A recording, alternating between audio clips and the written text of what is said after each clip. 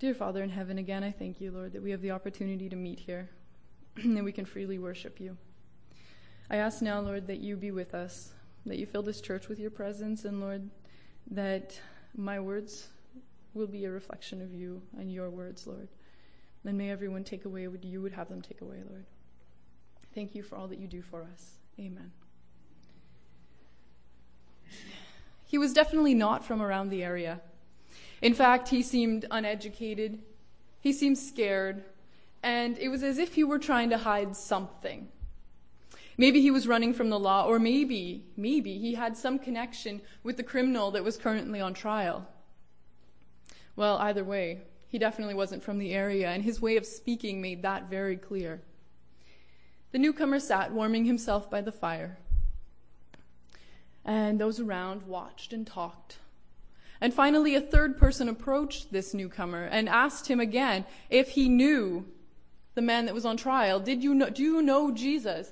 And for a third time, this man said, no, I don't know him. Only this time he got angry. And he began to swear an oath. And he said, I do not know this man. And he turned and he finally ran off.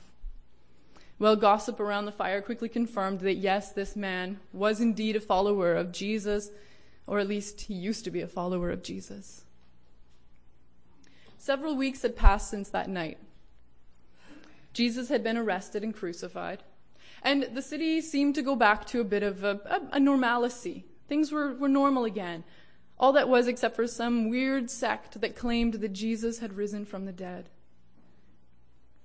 Now, several weeks later, the same man who had denied Jesus that night now stood in the center of the room. The priestly body was around him, most of them Sadducees and a lot of them related. And all of them had one purpose and one goal in mind, and that was to squash this new sect that had arisen. The reason for the trial, well, he and his companion had healed a man who had been crippled for up to 40 years. And so now they stood, and the authorities wanted to know, by what power do you do these things? And so the question was asked, by what power or by what name did you do this? The two men in the center of the room, their names Peter and John, stood tall. And then the one called Peter began to speak. If you'll turn with me in your Bibles to Acts 4, verses 8 through 12. Acts 4, 8 through 12.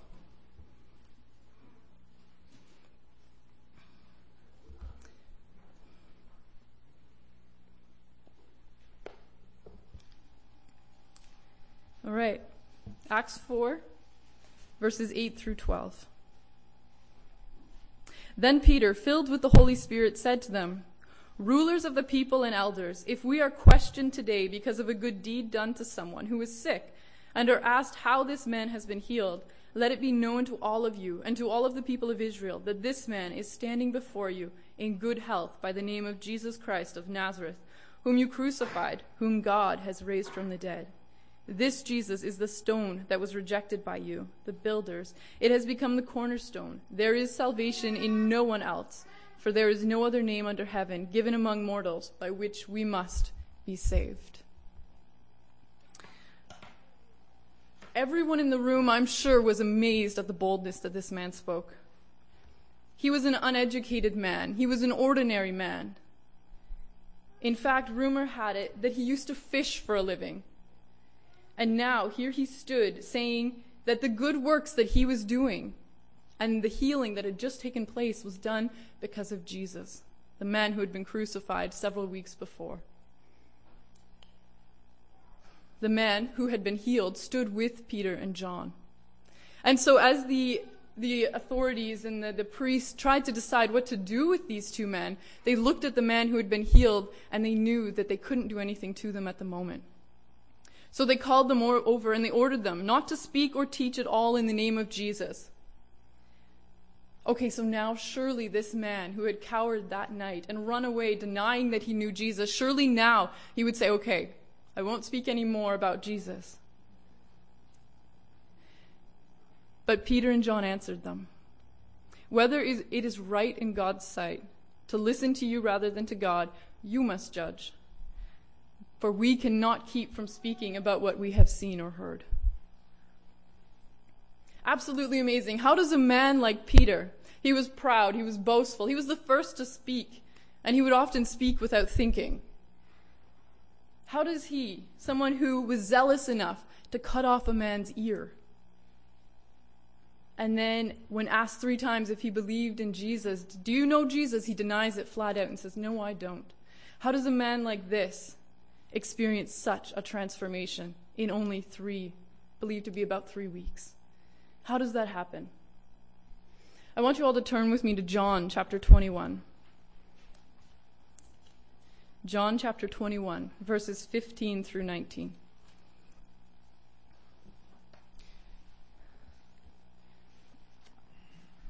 John 21, 15 through 19.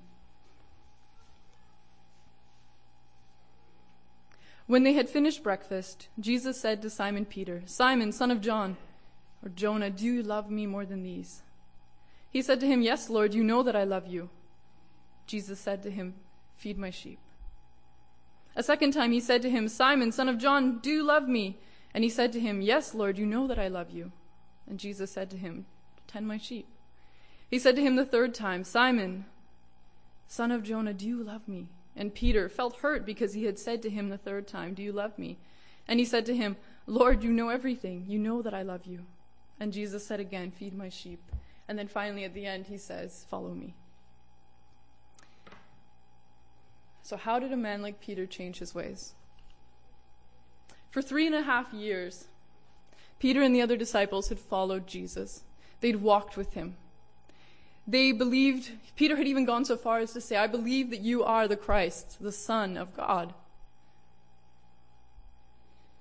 But Peter and the other disciples had thought and believed that Jesus' mission on earth was slightly different than what it actually was. They believed that he was going to come and he was going to conquer the Romans and drive them out and set up an earthly kingdom. And so, when Jesus was nailed on the cross, you can only imagine their disappointment when suddenly their king was powerless, or so it seemed. And so Peter had denied. But why?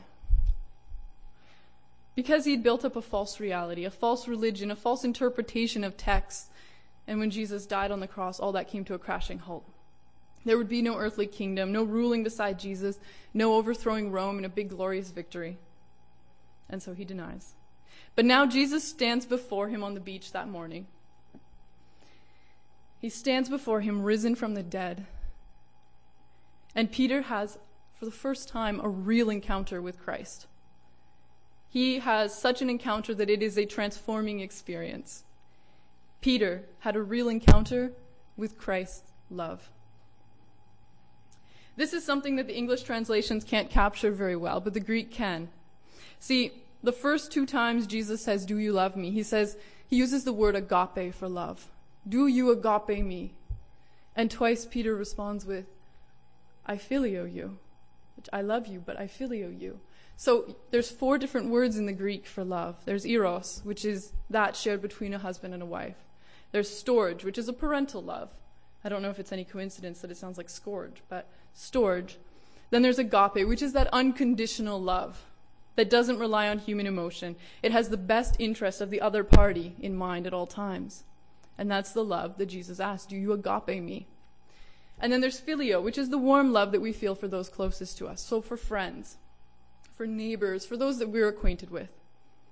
So Jesus says, do you agape me? In other words, is your love unconditional? Is your love not stuck on human emotion? And Peter, the man who probably once would have said, yes, Lord, you know I agape you. You know I love you.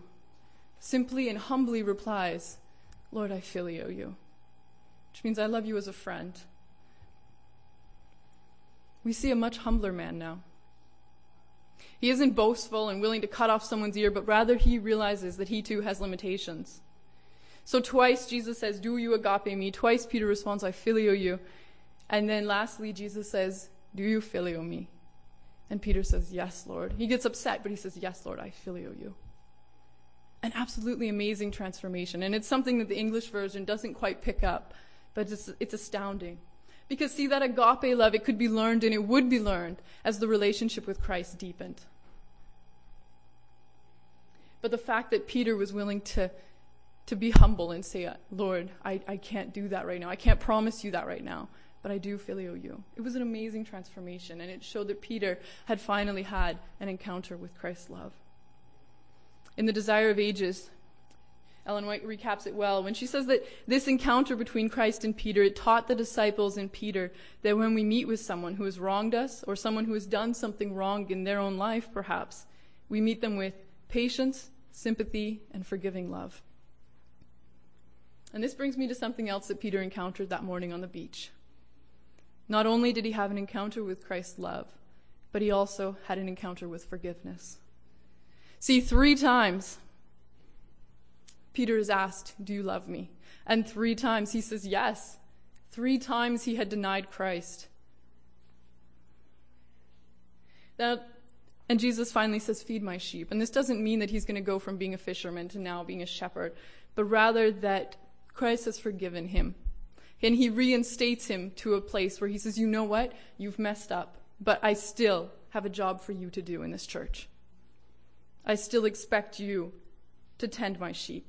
So Peter still has a work to do. He still has a place. Despite his mess up, despite denying Christ, he has been forgiven. When someone wrongs us, it's hard to forgive them. I don't know if I'm the only one that finds it hard at times. But it's hard to forgive, and it's hard to move on, let alone reinstate that person to a place of trust and active duty. And this is what Christ expects us to do for others and for ourselves. Sometimes the hardest person to forgive is me. Forgive. Move on. He wants us to have that agape love for others. That love that says, even if you insult me, even if you harm me, I will still seek nothing but your highest good. That's an extreme love. It's a love that says, I will let God be the judge. And I will do what I'm called to do as a Christian. I'm going to love you, I'm going to forgive you, and we're going to work past this. I forgive you because Christ forgave me, and I love you because Christ loves me. It's a tough thing to do, but if Christ's love and forgiveness can take a person like Peter, loud, obnoxious, zealous, it goes on and on. If he can take him and transform him, imagine what he can do for us. And imagine what he can do through us if we allow his love and his forgiveness to be poured out on those who have hurt us. But forgiveness and love, they weren't the only thing that Peter experienced that day. There was a third thing. He experienced Christ's patience. For 3.5 years, Christ walked beside this, dare I say, pig-headed man. For 3.5 years, he had patiently guided and showed his disciples who he was. And for 3.5 years, he tried to correct their false interpretations. He tried to show them what his real plan was. And after 3.5 years, Peter still denies him. So Peter had actually walked with Christ. He had heard his sermons. He had seen the miracles done. He had eaten with him. He had had private experiences where he sat down and talked to Christ one-on-one, which is more than I think any of us can say. He had actually been with Jesus, and yet he was still able to deny him. But this is good news for us, because it means that Christ isn't finished with any of us yet. It means that despite the wrong that we have done in our lives, despite what we have watched, despite the way we've judged others, despite the hurt that we may have caused someone, despite the things that we have said, despite the fact that maybe at some point in our lives we have turned our back physically on God, it means that Christ is not finished with any of us yet. Talk about an incredible God we serve. I was doing dishes several weeks ago. I do dishes more often than several weeks, but several weeks ago I was doing dishes, and Shannon, my youngest, was being quite quiet. She's 2, and so you always know that there's probably trouble.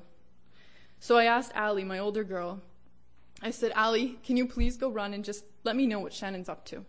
So she runs off down the hall, and then I hear loud, uh-oh, and then she comes running back. So I'm like, okay, a mess. She comes flying into the kitchen, and she looks at me and she says, I don't know what to say, but come see. So I went and I saw, and of course there was water everywhere. Shannon was soaking wet. She'd managed to get the tap on in the bathroom. But that's besides the point. But this got me thinking. When it comes to our own lives and our own experience with God, it's a matter of that. I don't know what to say, but come see. So when people look at us, do they say those words? Wow, I don't know what to say, but come see. I'm sure, see, that many of the same servants, the servant girl, the guards, the high priest, all those people were present the night that Peter had denied Christ. And now here he stood in the center of the room, boldly proclaiming Christ. And I can only imagine that some of them went home that day and said, wow, I don't know what to say, but come see. Our testimony, what Christ has done for us, is our greatest source for witnessing. So as Peter and John stood there before the council during their trial, it was remarked in Acts 4, verse 13, now when they saw the boldness of Peter and John and realized that they were uneducated and ordinary men, they were amazed and recognized them as companions of Jesus. People recognized them as companions and followers of Christ. They saw the change in these men who had once fled but now stood resolute and firm in their faith. And I can only imagine that they honestly did say, I don't know what to say, but come see. You have to see in order to believe. Well, perhaps you're thinking, that can't happen to me. I don't have much of a testimony to share. I've been born in the church. I've been raised in the church. I went to church schools, and I'm still in the church today. Amen. I know, I've often thought that. I don't have much of a testimony to share. My life can't be an amazing witness like that. But see, Peter was a Jew. He had gone to synagogue on Sabbath. He had followed Jesus in person for 3.5 years. And yet he was not changed. He lacked love. He lacked forgiveness. He lacked that patience. And if we look at the stories of Peter throughout the Gospels, we know what he was like before he came to Christ that day. He was the first to talk. He was proud. He was a good Jew, just like, many of us are good Christians. But it wasn't until that encounter with Christ that his life was actually changed. And so even him, a Jew, raised a Jew, people could still see the difference enough to probably say, wow, I don't know what to say, but come see. So no matter what, our testimony is our greatest witness once we have had that encounter with Christ. So what was lacking in Peter's life? And for many Christians today, what is lacking in us sometimes, where we might not feel that great? The Desire of Ages, page 815, says, knowledge, benevolence, eloquence, gratitude, zeal are all aids in the good work. But without the love of Jesus in the heart, the work of Christian ministers is a failure. Oh good, this verse is talking about ministers. Well, not really. It's talking about all of us. We all have something different to do. Knowledge, benevolence, eloquence, gratitude, zeal are all aids in the good work. But without the love of Jesus in the heart, the work of a Christian is a failure. That day, Peter encountered Christ's love, and now he had an obligation to share it with those around him. That day, he had an encounter with Christ's forgiveness, and now he had to share that. And that day, he had an experience with Christ's patience, and now he had to share that. Many years ago, there was a family with 7 or 8 kids. I can't remember how many at the moment. The father had died, leaving the mother to raise these kids. Now, in the 1920s, this was definitely not an easy thing to do. It wouldn't be easy now, let alone then. So times got quite tough for this family. And so her and all the kids moved in with a friend of hers. This friend happened to be an Adventist. The family wasn't. And the mother would watch as this family dealt very lovingly with her kids. And they had a great deal of patience. See, all the kids were boys except for one girl. So there was quite a bit of rough housing and things were getting broken occasionally. But this woman was very patient. And so she decided she wanted to study the Bible with her. She wanted to know what made her different. And so she began to study. And her oldest son, Ted, also did the same. So the 1930s rolled around. And the Great Depression began to take its hold. And the oldest boy, Ted, was offered a very good paying job with GE, General Electric. But it would require him to work on Sabbath. And because of his Bible studies and what he had accepted, he turned down the job. Now his younger brother, Lionel, he sneered at his brother. He said, "How could you be so crazy? You know, we've got to eat. Why would you do that?" And so he went off, and he got a good job working for the railroad, for CN. Now there was a general rule known to all on the railroad that no matter what, you did not walk between cars. Because an engine could start up, and you wouldn't hear the engine, and the cars would just silently click together. And they had actually experienced it where one man had been walking, and he took a shortcut. He decided just to go through the cars. The cars weren't coupled together, and the cars had coupled and trapped the man. And he, of course, had died. So it was a general rule, do not walk between the cars. But on this one night, Lionel was tired, and he really didn't feel like walking all the way around the train. He just shift time was done. And he walked through the cars. Now, as he got he was pretty much through when suddenly he felt his coat click together as he just seconds away from getting trapped. So he went over and he sat down and he lit his cigarette and he began thinking. He began thinking about his life. He realized that it was by God's grace that he had been saved. And despite the wrong that he had done in his life, God's forgiveness still applied, even to him. He realized how patiently God had been guiding him throughout his life. And he realized how deeply God's love reached. And at that moment, he gave his heart to God. Sometimes in our own life, we may think that perhaps we've done something too bad. Or that maybe we aren't perfect enough for God. We look at our shortcomings, the things that hold us down, and we can't see how God could possibly accept us. But I have good news.